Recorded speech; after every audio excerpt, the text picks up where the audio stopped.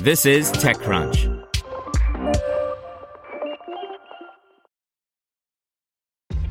This episode is brought to you by ShipStation.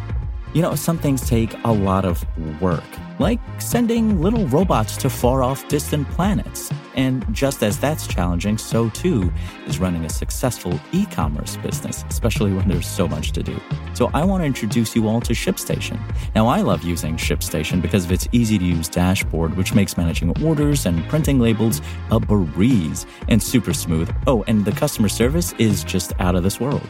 It's exactly what you need to help grow your business. Sign up for your free 60-day trial at shipstation.com/technews. That's shipstation.com/technews.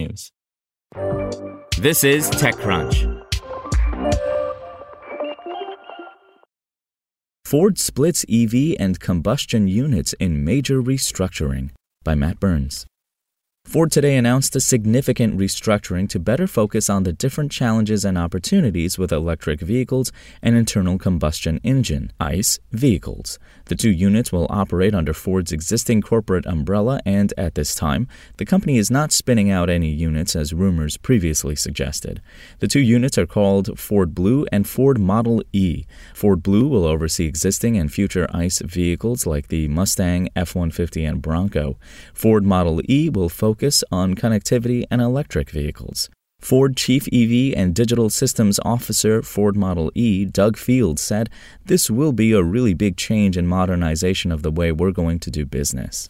Under this change, the company raised its profitability projections and operating profit margins. Ford expects, thanks in part to this restructuring, EVs to account for 50% of its global sales by 2030, up from 40% under previous guidance. The operating profit margin is expected to increase to 10% by 2026, up from 8%. Ford says this new structure is designed to give the 118-year-old Michigan automaker the speed of a startup with the deep expertise of a high-volume production company. The Model E business unit is designed to more quickly develop and produce electric vehicles while having access to Ford's vast engineering and manufacturing resources. The unit is also tasked with developing connected services for all parts of the Ford family, including Ford Pro, Ford Blue, and Lincoln. Ford sees Ford Blue carrying the company while Ford Model E spins up. Ford Blue is going to be the profit engine of Ford, said Stuart Rowley, Chief Transformation and Quality Officer, delivering the lifeblood to fund that future. Ford Blue is perhaps the more interesting of the two new units. Its existence shows Ford is trying to squeeze as much profitability out of its fossil fuel unit. And for a good reason. Currently, the automaker has one of the most dynamic and most sought-after lineups available from any automaker. The Ford Bronco is a blockbuster, and the ultra-low-cost Ford Maverick pickup is a surprise sold-out hit. Likewise, two of America's oldest nameplates, Mustang and F-150, are market segment leaders and have not shown any signs of relinquishing the spot to competitors. Ford CEO Jim Farley made it clear that Ford is not giving up on internal combustion engines. "I want to emphasize that," Farley said.